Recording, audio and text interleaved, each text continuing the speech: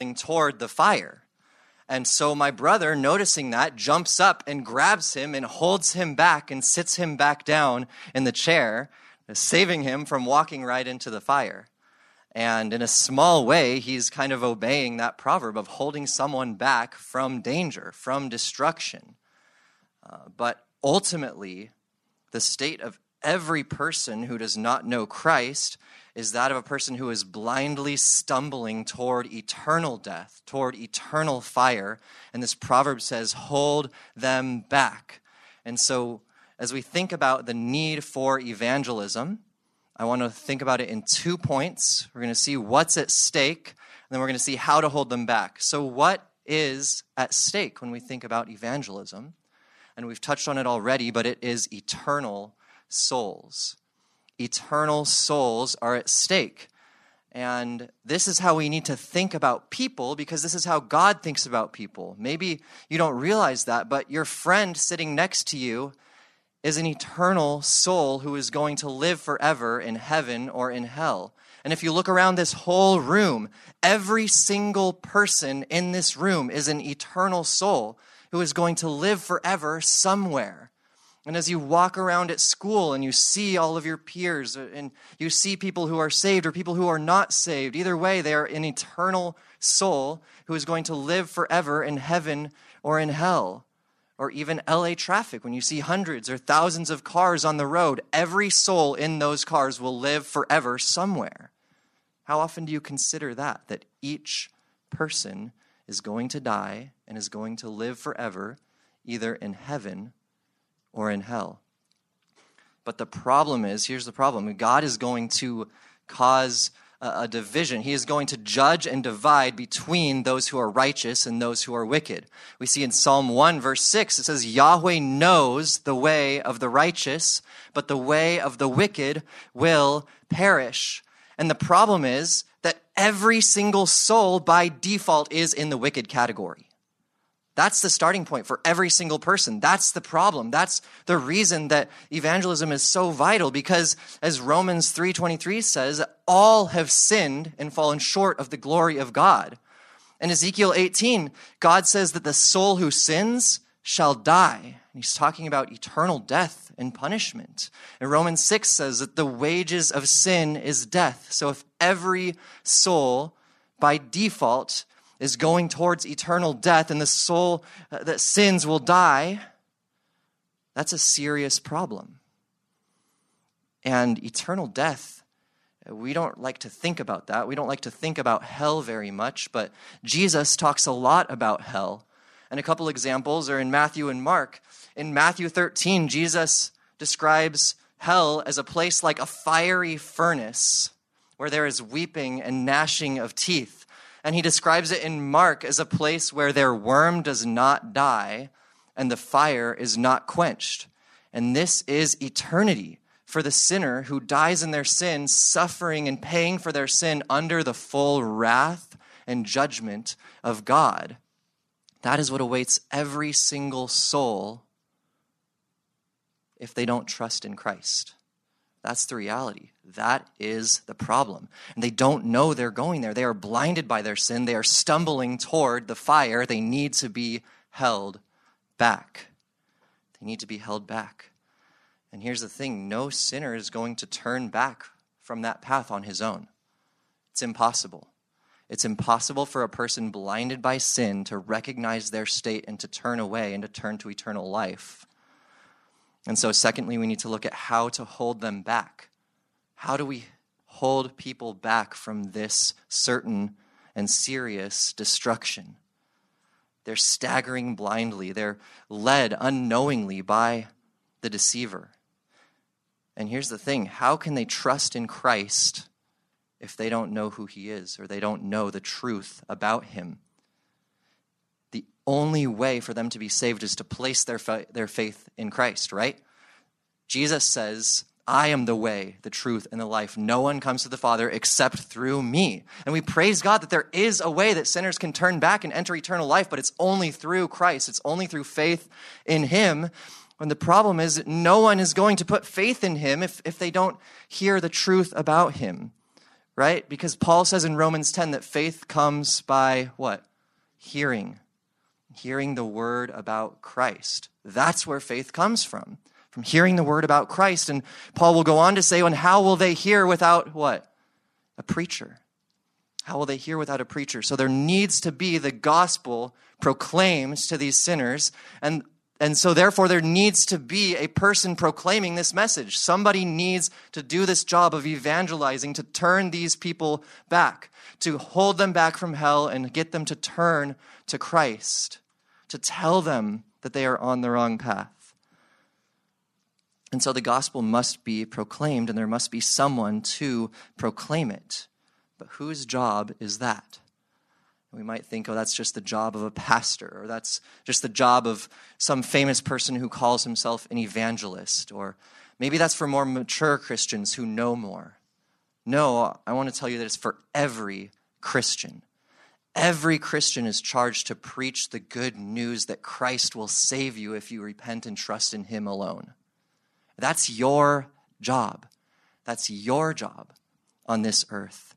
And why is that? Well, we can see that in Scripture, even in Proverbs 24:11, right? It just says, deliver those who are being taken away to death. Proverbs is a general book for everyday Christians. This is part of your job. And of course, you're also familiar with Matthew 28, the Great Commission, where Jesus says, go and make disciples of all the nations. And he's not just talking to the 11 disciples standing there with him, because he says, and lo, I am with you always, for how long?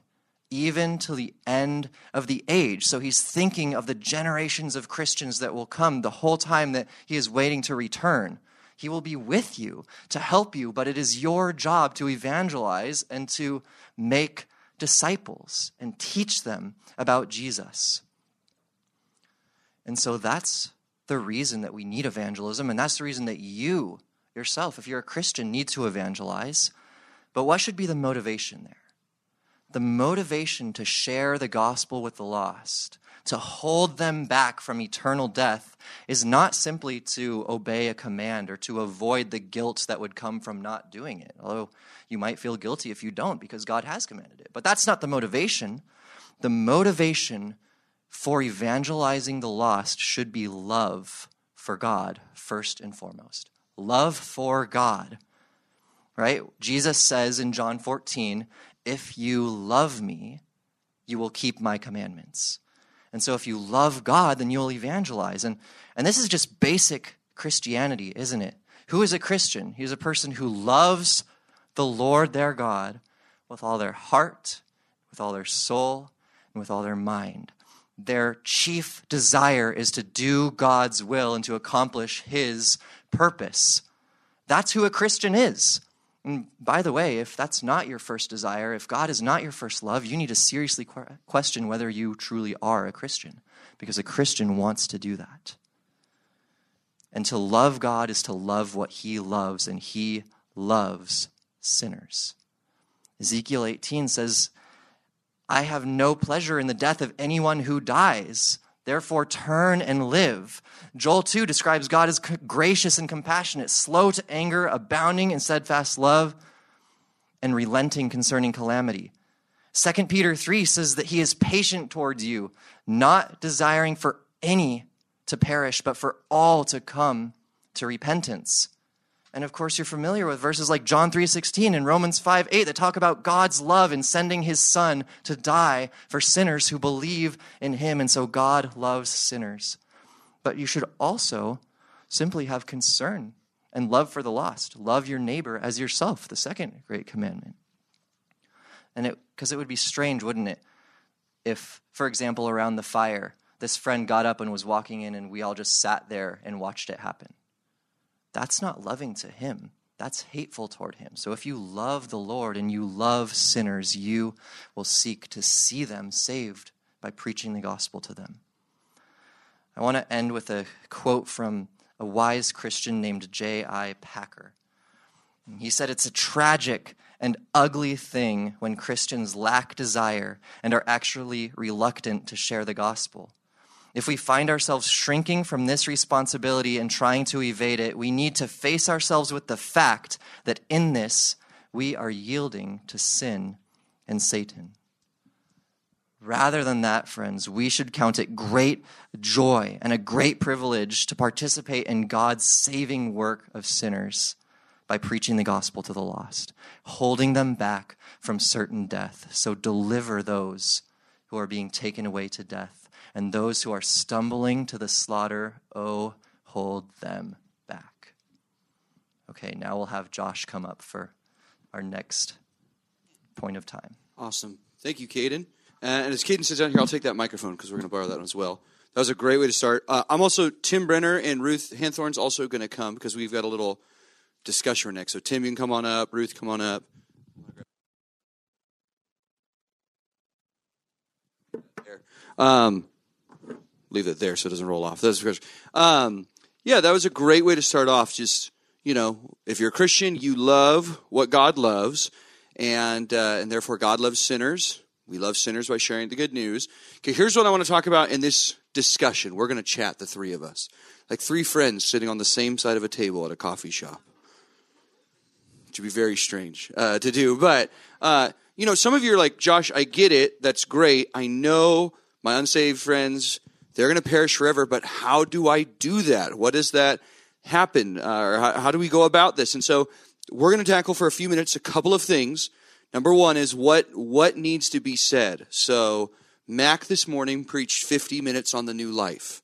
Is that what I need to cover in evangelism? That's the question. And then after we do what needs to be said, let's talk about how we get in those opportunities, okay? And by the way, the number up, if you have questions, you're allowed to text those in during this time, and we'll tackle Q&A in just a little bit. So Ruth, Tim, I'm sharing the gospel with someone, or I'm wanting to talk to somebody about Jesus.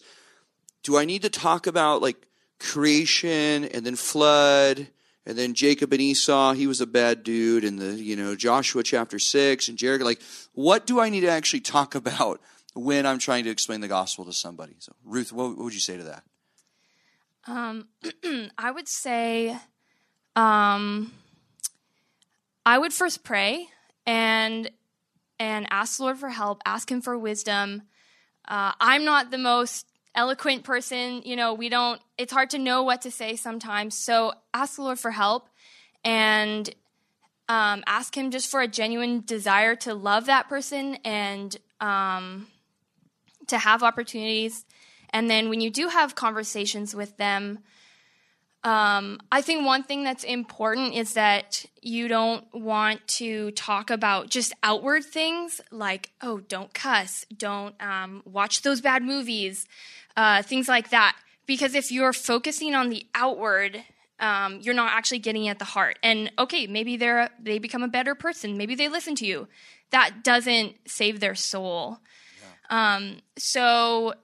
You want to look for opportunities to talk about the heart. And I don't think it has to be super complicated, super, this is my 3-point sermon that I've prepared for you. Try to share scripture when you can. I know I want to get better at that, at knowing verses, because it's not just what I say, it's what the Lord says. Kind of what Caden said, you do have to share the bad news, so you want to look for those opportunities to share the hard truth so that they can hear the good news is that Christ will save them.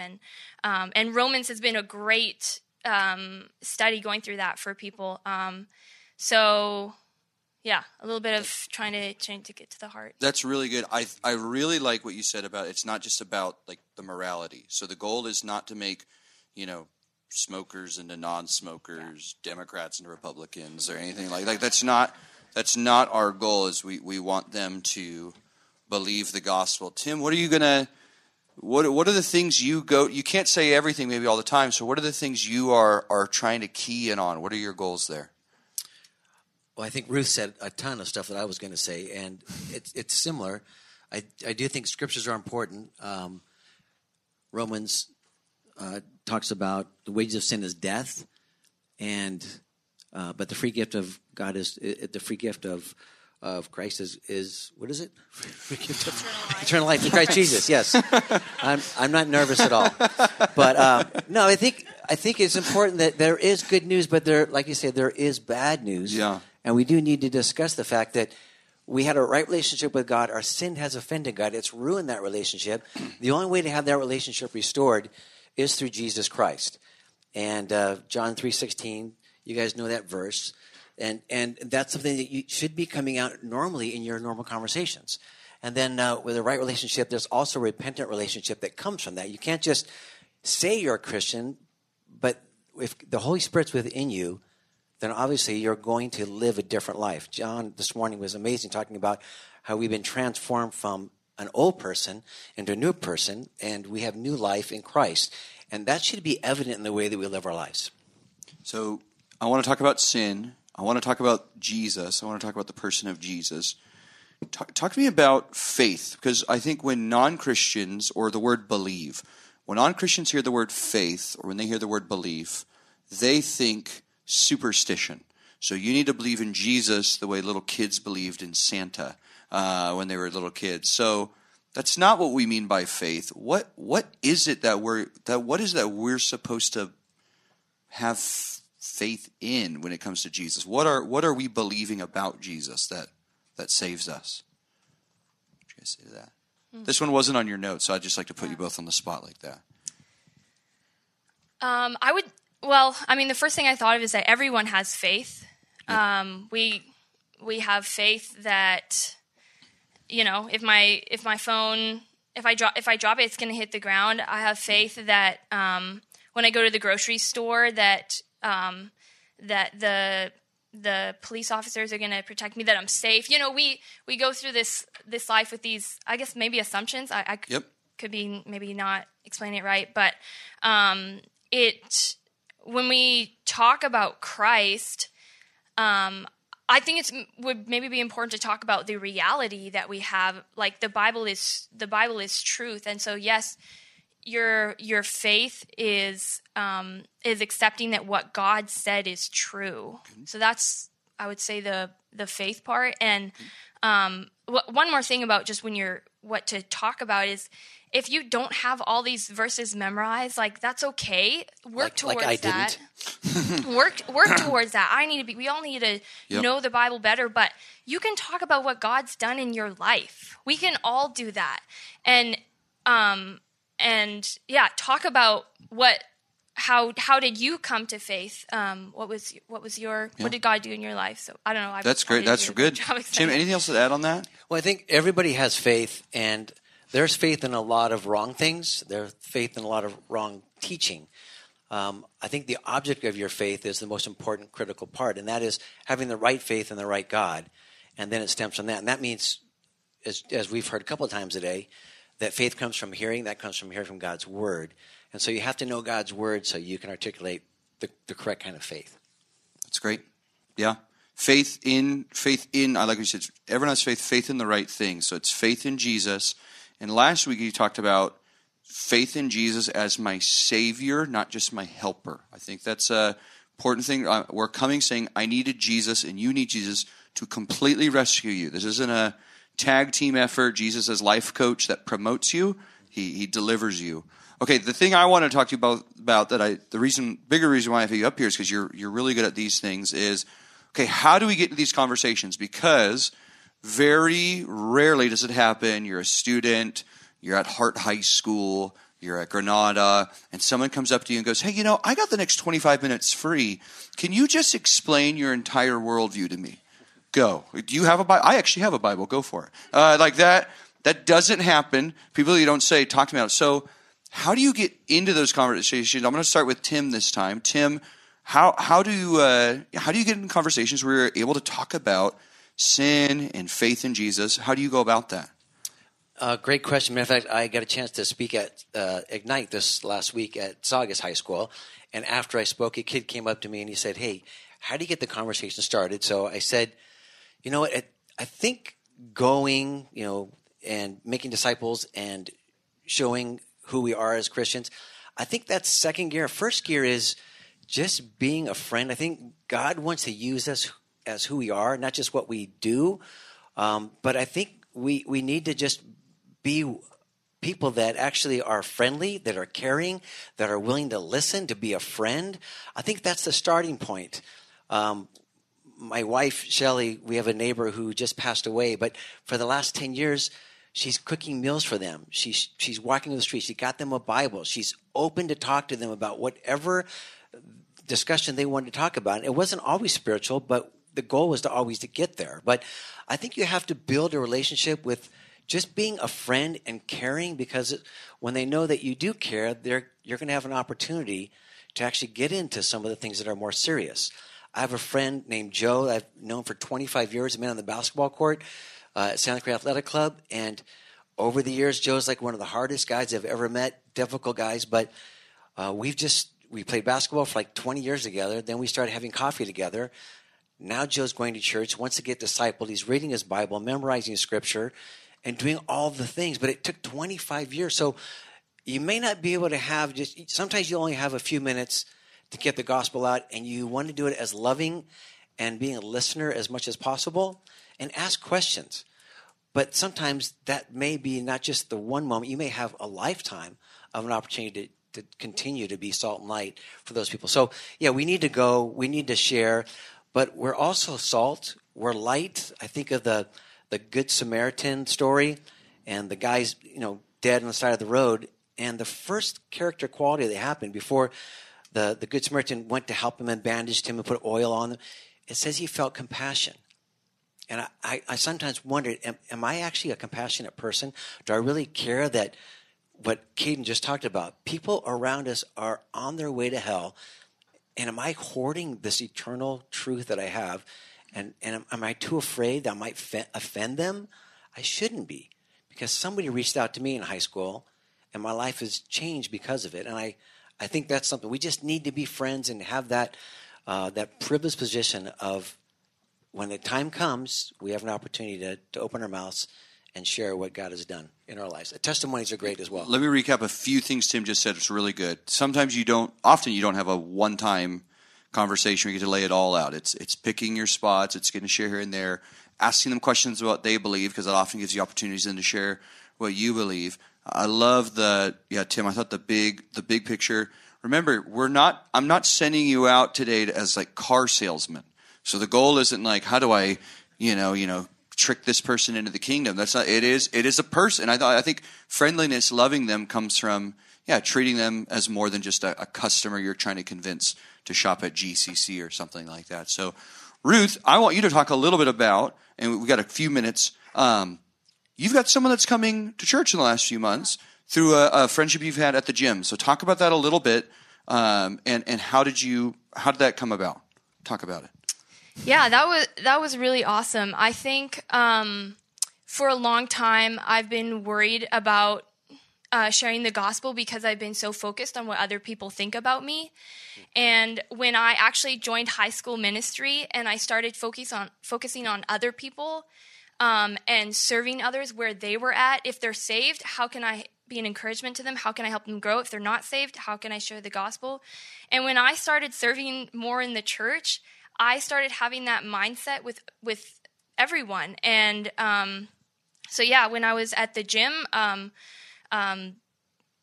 just praying, Lord, like, if there's opportunities, I think prayer is huge because it's your mindset. It's on others and how the Lord can use you.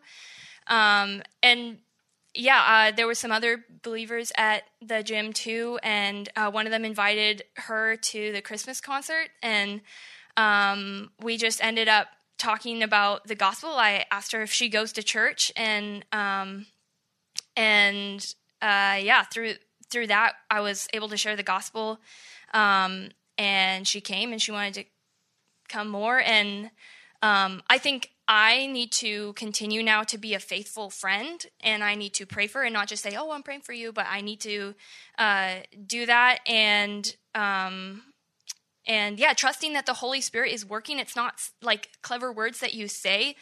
He is the one in charge of salvation, but you need to not care so much about yourself and how you look so that you can be used by the Lord for their salvation, and leave the results up to Him, and love the Lord yourself. Don't be a hypocrite. Evaluate your heart and take the opportunities to serve in church. You probably have so many opportunities now, and instead of like, Lord, help me to have opportunities, it's like, Lord, help me to use the opportunities I already have, witnessing to my brother and my sister, and that I might not know the Lord. Yeah. That was great. So again, relationship through the natural course of life, invitation, ongoing conversations. I know you've talked with her more than once about how things are going. And it's just... we got lunch But I love that you said it's a priority. Because it's a priority, because you're in the mindset you're praying, those conversations happening. So that was great. Can you guys thank Tim and Ruth for sharing? Thank you guys both so much. Leave the mics here. That's good. Okay. All right. We got a couple more things left. So let's do this. Everyone, just do a quick stretch break. Go. All right. Well done. Let's go. Take your Bibles and go to 1 Peter. 1 Peter is where we're going. We're now in segment 3. So segment 1, Caden, the need for evangelism. Segment 2, the dream team behind the one-sided coffee table. How do I actually do this? Here's what I want to talk about today. How many of you in school do your eyes perk up, you get excited when your teacher says, today is the beginning of a new group project? How many of you love group projects? Raise your hand if you are a group project person, okay? Because you like it. How many of you despise group projects? You don't like them? Oh, bummer. My illustration is going to stink. No, I'm just kidding. Group projects are hard because you have to work with people. But I want you to turn to 1 Peter because I think evangelism is a group project. I think part of the reason why we're not very good at evangelism is we see how lost someone is, and we think, I need to convince them, I need to transform their heart, I need to say all the right things. It's up to me individually to do that. And in reality, in the New Testament, what you find is, again, this proclaiming of the good news that all of your sins can be forgiven, that you can go from being under the wrath of God, from being under the love of God. Getting that news out there is actually something we do together as Christians. It's something that it's a priority within the church. It's something that we work on together. And I want you to turn to the book of 1 Peter if you haven't done so already. I'm going to talk about group evangelism for a few minutes, and I'm going to give you 3, because I went to seminary, I have to alliterate. I'm going to give you 3 P's. 3 P's as to how we do this together. Okay, so the first P I'm going to give you is purity. How do we, as a group, evangelize the lost together? How do we do that? Well, the first one is, like I said, purity. We're in 1 Peter chapter 2. 1 Peter is Peter writing to these people who are being persecuted. They are strange for being Christians. 1 Peter 4 says the world looks at them and goes, what are these weirdos doing? And what happens here in 1 Peter chapter 2, verse 11? He says, Beloved, I urge you as sojourners and exiles, that is a reminder, you do not belong to this world. Okay, so you're on your campus. Your campus is not your identity. You're at your job. That's not your identity. You're on your team. That's not your identity. You are sojourners and exiles. I urge you to abstain from fleshly lust, which wage war against the soul, by keeping your conduct excellent among the Gentiles, so that in the thing which they slander you as evildoers, they may, because of your good works, as they observe them, glorify God in the day of visitation. So Peter is saying here, look, it is hard to be a Christian, because if you live the way Christ calls you to live with your mouth and with relationships and with your priorities and time, the world is going to slander you. But live holy together, because as you do that, the unsaved world sees it and some get saved. And so a huge part of evangelism, a huge part of the evangelism of our church, a huge part of the evangelism in this group is the personal holiness of the people who claim to be Christians. Look, evangelism is about more than holy living. Right? We can't know. Nobody looks at your good works and goes, wow, I need to be saved by faith, by the grace of God, right? They need instructions. They need more than just deeds. But living an unholy life can undo all the teaching, right? That person is saying that Jesus Christ came with the greatest news ever. It doesn't really seem like they live like that. So the question I would ask is, how do we evangelize together is this. We want people to come. We say, bring your unsaved friends. Bring them on Sunday mornings. Bring them on Wednesday night. No, there's a bunch of students that were at South last week. Every week I visit a Bible study. There's always students that are there. The question is, do they see any difference in our group than their school friends? Is gossip the same? Is slander the same? Is the way that we treat one another or ignore one another, the way we talk about one another, any different than the unsaved world around them? Because what's compelling about it? It's like, oh, these people act the same. It's just these people talk as if they're better than the other people. And so purity is a huge, huge aspect of our witness, that we would help one another live holy so that we could be a better witness of the God who's transformed us. Go to 1 Thessalonians. It's going to be to your left. 1 Thessalonians chapter 1. Again, this is about public witness. Paul, he's commending the Thessalonian church. He speaks well of the Thessalonian church throughout this letter. For chapter 1, verse 8, he says, "For the word of the Lord has sounded forth from you, not only in Macedonia and Achaia, but also in every place your faith toward God has gone forth, so that we have no need to say anything." All of these people are hearing about your faith in Jesus. All of these unsaved people. And here's what they're hearing. Look at it, verse 9. "For they themselves report about us what kind of an entrance we had with you, how you turned to God from idols to serve a living and true God." So these unsaved people, what do they hear? They really worship God. There's something different about them. So you go to your campus and you share the gospel and they show up and they say, man, there's something different about your group. Or you have a heart for your unsaved friends on your private Christian campus. And so you bring them to Wednesday nights, you bring them to Sunday, and they all of a sudden see, wait a second, these people all believe the same thing I say that I believe, but by their action there's something different. It really seems like they worship Jesus and not idols. And so I can't dive into more on that, but think about that. Think about, what am I doing so that as with the believers I'm working with, we together are living in a way that models Christ's likeness for the sake, not because we're better, but for the sake of winning the lost. Okay, the second one is prayer. Prayer. The first one, how do we witness together? Purity. Second one, prayer. I'm not going to talk about it much because Ben's going to talk about it. But praying together. How do we get together and regularly pray for unsaved friends? Hey, I'm witnessing to someone. Guys, unsaved friends coming tonight. Can you pray for them? You know, oh, hey, that visitor that came last week, how are they doing? Let's keep praying for them. Do we devote ourselves to praying? Do we talk more about some of the silly hobbies that we invest in, or do we talk more about the people that we're trying to reach and specifically talk to God about those people? To be continued by Ben. The third thing I will call is purpose. Purpose. Do you purpose together to make evangelism a priority? You could call this one priority if you want to call it the third one. Is it an emphasis? Is it a goal? You can turn this last passage, Philippians chapter 1. Philippians chapter 1. I would remind you of another text. We're not going to look at it. But remember in Matthew 28, Pastor John referenced this at the end of his sermon this morning. He said the goal of the church is to what? To go into all the nations and to make disciples, right? That is our goal. If you want to know what is it that we do, what's our goal at church? Two things according to Matthew 28. Baptizing all people, that's people coming to know Jesus, and teaching people to obey all that he's commanded. That's seeing people become like Jesus. Knowing Jesus, becoming like Jesus. That's our two goals whenever we get together. And so your thought should be, if I'm a Christian, I come on Wednesday nights, the goal along with worshiping God and growing for myself is, how do I help people come to know Jesus? How can I help people come to become more like him?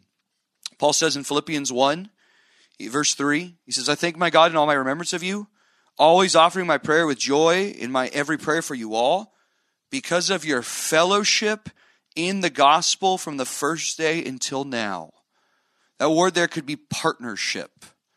Paul didn't see himself as the evangelist. He was partners with these people. What did that partnership look like? Well, sharing the gospel is part of that. Praying for gospel opportunities. Praying together. Financially investing is actually what Paul's going to talk about in Philippians chapter 4. about using your resources to go towards the spread of the gospel, the funny thing about priority and purpose is there doesn't need to be an exact way that it plays out. If your group of friends says, what can we do to get people to hear the good news? Practically, the application for that could look all sorts of ways. It could look like starting a Bible study on your campus. It could look like every Wednesday night together you text a bunch of your friends, say, hey, what are you doing tonight? You should come. It could look like showing up early to pray. It could look like you guys testing each other and say, hey, what's a better, shorter way to talk about repenting of sin and trusting in Jesus? How do we get better at talking about that together? Do you have any verses on this? Hey, I have a friend that I talked to at school that says that all ways to God are good. And I don't have any verses. I fully blanked, and I didn't know what to say. Do you have any verses on that? Do you see when it becomes a priority in the group, when that becomes a focus of your life, you don't need me to tell you, well, here are the 6 steps it looks like. It just looks like you and your friends, whatever way you can, getting the message out. It's you saying, you know what? I'm going to explain this, but I can't explain it that great. And though I'm trying to get better, I'm going to bring you to Wednesday night where someone who can explain it really well is going to teach. I'll bring it Sunday where I know Josh is going to act like there's non-Christians here every week. If you want to know why I preach the gospel every week, it's because I want you to bring unsaved friends. And so the thing that I want you to take away from this is primarily the group aspect of it. We're not sending you out today to be a bunch of lone rangers. Work together on this. Talk with each other about this. How can we as a group rescue sinners who are going to perish for the glory of God? That's the aim. That's a priority. And that's what we're hoping would be a priority for our group. With that, I know you have questions, or maybe you have questions. So we'll find out. Caden's going to come up, segment 4. Caden's going to come on up, and you guys have been sending questions. Matt is also going to come up to answer some of these questions. Guys, we've got to be fast and furious. We got this. So, Caden, I'm going to give you this. You have all of the answers. No, you have all the questions. I have the questions. You have the answers. We'll find out. All right. So, Caden, what were some of the... I think so. Just flip that up. Yep. What were some of the questions that came in? Yeah, one of the first ones. Really good question. What do you do when people refuse your attempt to share the gospel with them, or for example, you want to invite them to small groups or Bible study, and they become aggressive and they are totally against that? What should you do in a situation like that where someone's just hardened against it? Yeah, you just need to continue to act like a Christian. I think one of the things that can happen if someone's getting aggressive or is escalating, wants to argue with you, then you start getting maybe a little bit more feisty. But we've been called to be patient, right? And the Lord does that work. So I would say persistence is appropriate. It's hard to be persistent without being annoying, so you have to be really aware of yourself, but persistent, right? You want to be consistent with your love for them and persistent with the message of the gospel, but I would say not aggressive.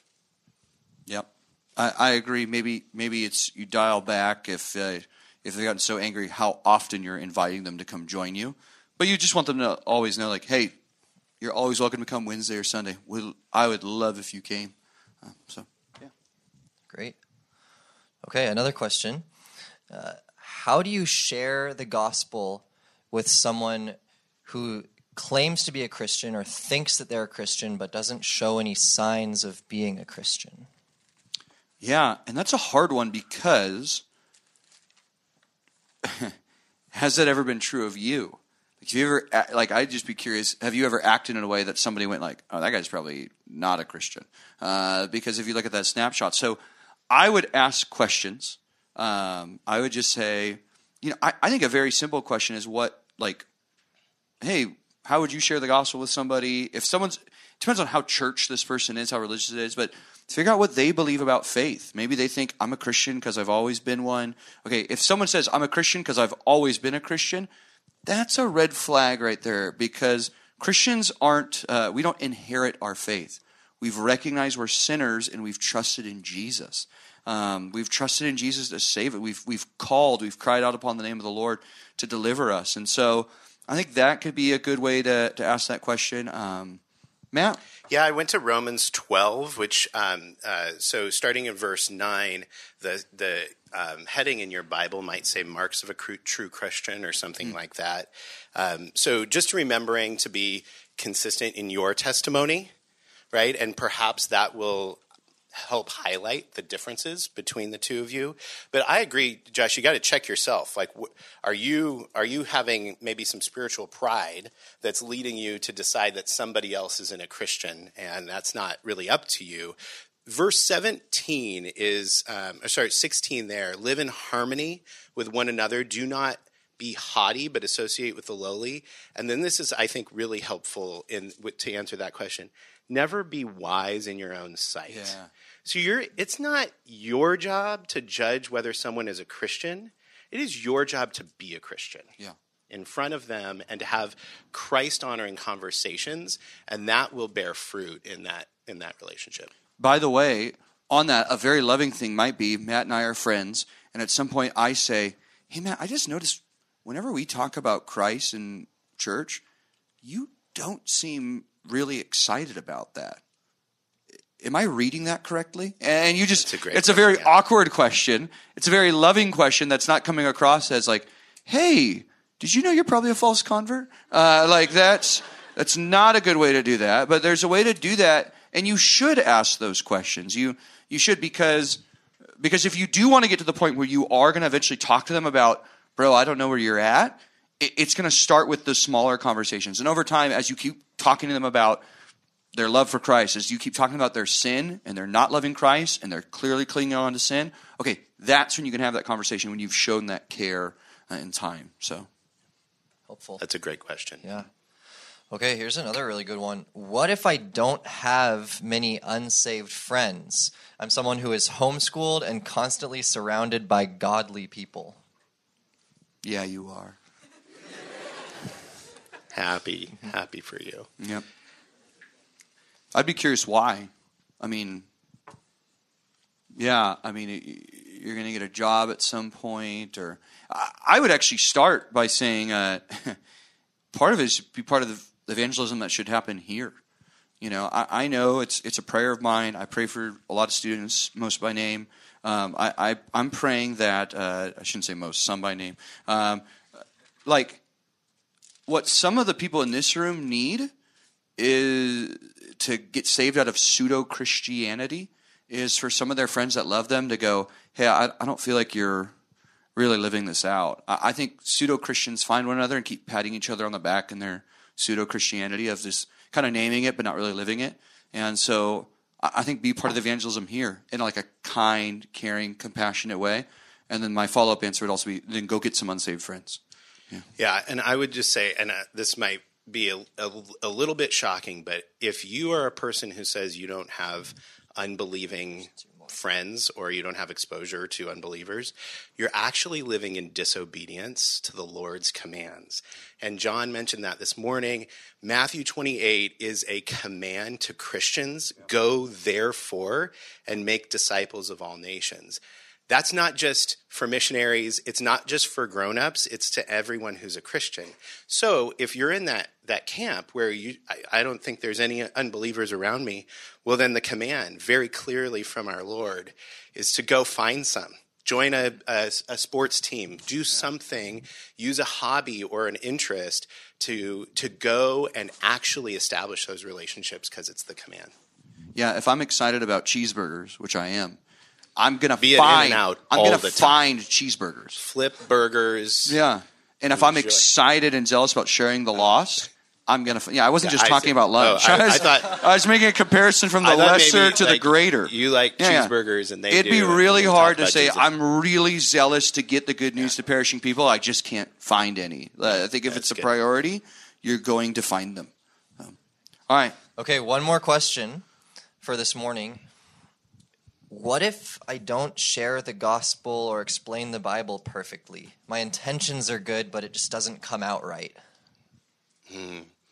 So your job is not to be perfect. in your evangelism. Your job is to go and evangelize, to start those conversations. And so two things that I would say is, if you don't have an answer, it's okay to say, hey, I like your question. I want to get back to you on it. Don't tell them something that you like. Don't make up something, because if you're lying while you evangelize, it's a real awkward situation you get yourself into. So that would be if you don't know the answer, it's okay to say, hey, I'm learning too. Doesn't that demonstrate humility? That would be an awesome example. The second is, know that if you know but 3 verses, if you've memorized just a few verses, God's word does not return void. So you use those verses. Maybe they don't directly apply, but you just say, hey, I'm not sure specifically about this, but let me tell you that John 3:16 says this. And start somewhere, but bring scripture, because we know that the promise is it won't return void. I can't tell you the number of sermons I've preached in here that I said that I fumbled over my words, I wasn't clear, and people are like, that was so helpful. That helped me see things clearly. I'm like, praise God. I've also preached sermons in here that I'm like, man, that was amazing. I killed it today. And everyone fell asleep. And Pierre's like, it was fine. Yeah, and so it's not about the messenger, it's about the message. God's word goes forth, accomplishes the purpose that he intended it to. So there we go. Thank you guys. Thanks, good questions. Okay, Ben, final word of the day. It's Ben Erb, everybody. Thank you, Ben. Yeah, there you go. I just felt like we needed a transition. So the topic I've been assigned is evangelism and prayer. Josh already mentioned that quickly. If you have your Bibles, we're going to start in Genesis 18. So you can actually turn there. But the reality is that you as a Christian, as you share with unbelieving friends, the fact that you are a Christian and you share the gospel to them, you're going to get all kinds of different reactions. Some are going to be interested. You invite someone to youth group. Sure, I'd love to come. I'd love to hear. I don't really know much about it, but I want to hear. Some are going to just be not interested. That's cool. That's good for you. That's not good for me. Some are going to be angry. They don't want to hear any part of it. They want you to stop talking, get out of their life in a very real sense. And also the opportunities for evangelism are going to vary. Some days you'll have time to talk with people. You'll have opportunities. Other times it won't be there. But the one thing that you can always do, no matter the person's response, no matter the person's interest level, is that you can pray for them. You can always pray for unbelievers. And in fact, if you are a Christian, this is something you need to be doing. If you are a Christian, you need to be praying for your unbelieving family and friends.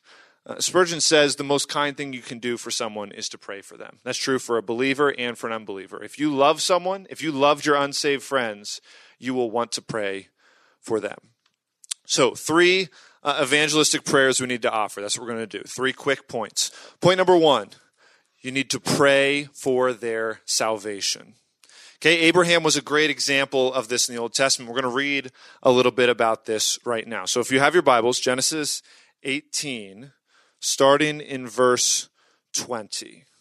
Okay, so I want you to notice here, this is Abraham's getting to Sodom. He's interceding for Sodom. Destruction's coming. And I want you to notice his desire that someone be saved for destruction. Okay, notice how many times he asks for salvation. So I'm going to start in verse 20. So Yahweh said, "The outcry of Sodom and Gomorrah is indeed great, and their sin is exceedingly grave. I will go down now and see whether they have done entirely according to its outcry, which has come to me, and if not, I will know." The men turned away from there and went toward Sodom, while Abraham was still standing before Yahweh. Then Abraham came near and said, this is Abraham speaking to God, "Will you indeed sweep away the righteous with the wicked? Suppose there are 50 within the city. Will you indeed sweep it away and not spare the place for the sake of the 50 righteous who are in it? Far be it from you to do such a thing, to put to death the righteous with the wicked, so that the righteous and the wicked are treated alike. Far be it from you. Shall not the judge of all the earth do justice?" So Yahweh said, "If I find in Sodom 50 righteous within the city, then I will spare the whole place on their account." And Abraham answered and said, "Now behold, I have ventured to speak to the Lord, although I am but dust and ashes. Suppose the 50 righteous are lacking 5, so 45. Will you destroy the whole city because of 5? And he said, I will not destroy it if I find 45 there. Then he spoke to him yet again and said, suppose 40 are found there. And he said, I will not do it on account of the 40. And he said, O my Lord, be not angry, and I shall speak. Suppose 30 are found there. And he said, I will not do it if I find 30. And he said, now behold, I have ventured to speak to the Lord. Suppose 20 are found there. And he said, I will not destroy it on account of the 20. Then he said, O my Lord, not be angry, and I shall speak only this once. Suppose 10 are found there. And he said, I will not destroy it on account of the 10. And as soon as he had finished speaking to Abraham, Yahweh departed, and Abraham returned to his place. 6 times he pleads for them. He cries out over and over again to the Lord. Continually, he sees destruction is coming. Destruction is coming for this city. It's going to be burned up, and he wants to save these people. What's his response? He wants to save them. He doesn't try to go in and get them out. He prays to the Lord that he'd have mercy. This is the story of the unbeliever. Destruction is coming for the unbeliever, and a way you can love them is to pray for them. That you pray the Lord would have mercy and save their soul. And if you look in Genesis chapter 19 then, verse 29, thus it happened when God destroyed the cities of the valley that God remembered Abraham and sent Lot out of the midst of the overthrow when he overthrew the cities in which Lot lived. So he remembers the prayers and he saves the righteous in the city. We've been learning a whole bunch about the heart of the Lord, okay? God answered Abraham's prayer. Here, the heart of God is to save sinners who repent. If you've been in Jonah, and I know at least one group isn't there, but you're going to see that with Jonah, the heart of God, he's gracious and compassionate, slow to anger, abounding in loving kindness, okay? If you turn from your sin, he will save you. This side of judgment, or this side of glory, before death, God is open to all who turn to him. And you finally see that with the sending of his son, Jesus. You see it all throughout the Bible. The character of God is consistent. In 2 Peter 3, 8-9, we have it on the screen. The Lord is not slow about his promise, but is patient towards you, not willing for any to perish, but for all to come to repentance. So when you pray, you're not praying to a God who's, I guess I'll answer this prayer. I guess I'll save some. But no, you have a God that wants to save sinners, and he's going to delight to answer those prayers. As you pray for unbelievers, and you continue to do that, you will see some unbelievers come to faith. But evangelistic prayer for you guys is more than just praying for conversion. Okay, this is going from death to life. You can't do this yourself, so you're praying to God. But God has also revealed the way in which he's going to save sinners. Okay, it's not just he knows who will be saved, but he also knows how they're going to be saved. You've heard this a little bit, but they need to hear the gospel. The way they come to faith is they hear the gospel. We talked about that in Romans 10. How will they believe in him who they have not heard? How will they hear without a preacher? How will they preach unless they are sent? They need the word. So if they need the word, what do you need? Point number 2, you need to pray for opportunities. Okay, they need to hear the word of God from you. It doesn't just happen. You can't schedule an appointment with an unbeliever. They must be willing to hear, and you must be ready to speak.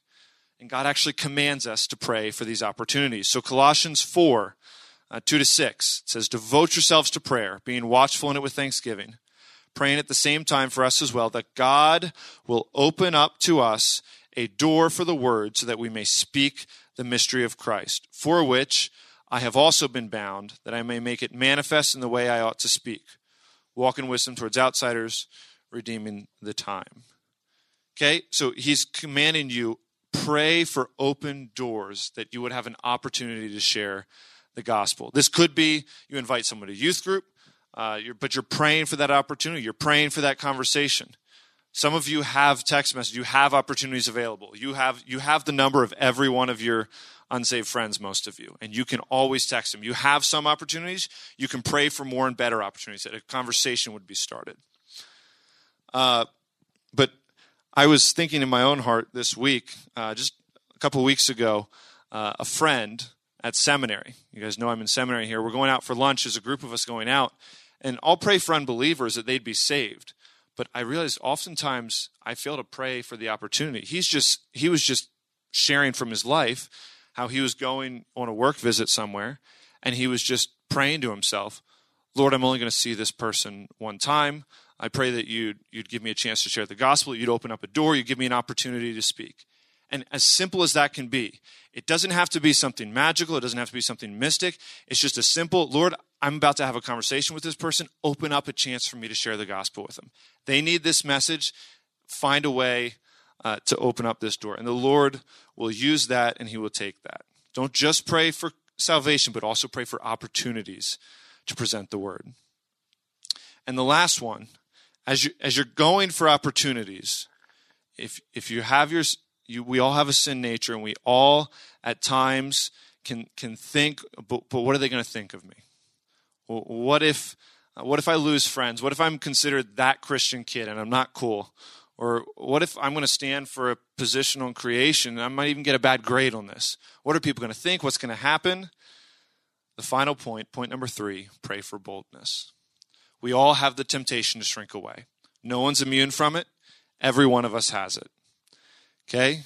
And in Ephesians, the Apostle Paul writes about this. He says, praying at all times with all prayer and petition in the Spirit, and to this end, being on the alert with all perseverance and petition for all the saints, as well as on my behalf, that words may be given to me in the opening of my mouth to make known with boldness the mystery of the gospel, for which I am an ambassador in chains, so that in proclaiming it, I may speak boldly as I ought to speak. The very last line, that I may speak boldly as I ought to speak. The expectation is that we do speak boldly. This is how we must do it. It's not easy, but the expectation is that we must speak boldly. We've been saved from the wrath of God. We have an eternal inheritance in heaven. This is a glorious gospel we have. So we pray for boldness. We pray for opportunities, and then we pray that when the opportunity arises, when we get there and the chance to share the gospel, is that we don't shrink back. We ask the Lord to give an outpouring of his Spirit, that we would be bold and we would present the gospel. The same Spirit who's sanctifying you, the same Spirit who brought you to salvation, can give you the words to say at that time. Okay? He can give you boldness and strength. So, to summarize, unbelievers need the gospel. We need to pray for them. 3 prayers you can offer. You can pray for their salvation. You can pray for the opportunity. And you can pray for boldness with the hope that the heart of the Lord is to save sinners. And as you offer these prayers, some will come to faith.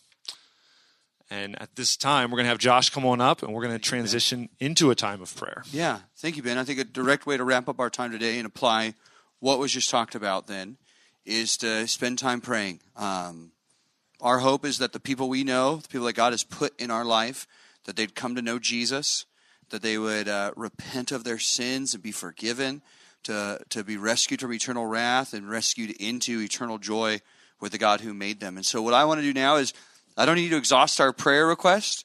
You know what they are. You just got 3 of them right there. Pray for opportunities together. Pray for boldness.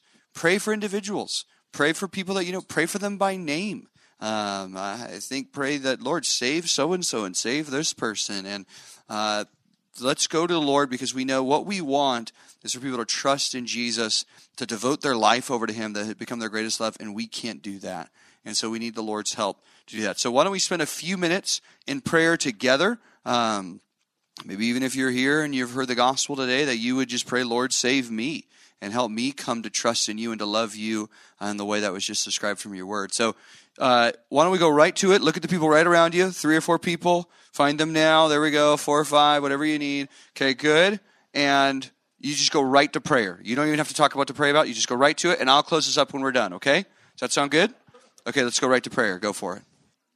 Heavenly Father, we are so thankful for the good news of the gospel.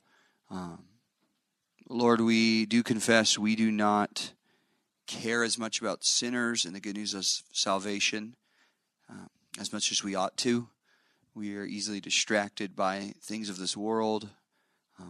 We are cold towards the eternal state of every person. And so, Lord, we pray that you would give us your heart of compassion. God, how good it is that we're not asking you to stir up something in us that doesn't already exist for you. In you, you love sinners, and you love to rescue those who repent and place their faith in you. And so, Lord, give us that heart. We do pray for people. We pray for those in our schools and on our teams. Pray for the people down here in the valley. We pray for people up in Santa Clarita. Pray for those out in Simi. Lord, we pray for the irreligious, unchurched people that we know, that they would hear the good news. Lord, we pray for some of our religious friends that know your truth so well and yet know you very little, that you would open their eyes and cause them to trust in you, Lord. God, we're thankful for the opportunities we have. About Wednesday nights, we know that camp registration will start in a month or so, and we pray for all of the things that we do, Lord, that you would use them to draw sinners to hear the good news and put their faith in you. Thank you for saving us, Lord. Thank you for that we get to share a message that has worked for us and that you've rescued us through the gospel, and we get to proclaim the very grace that you've shown us. Pray you'd help us to do that with zeal. It's in Christ's name we pray. Amen.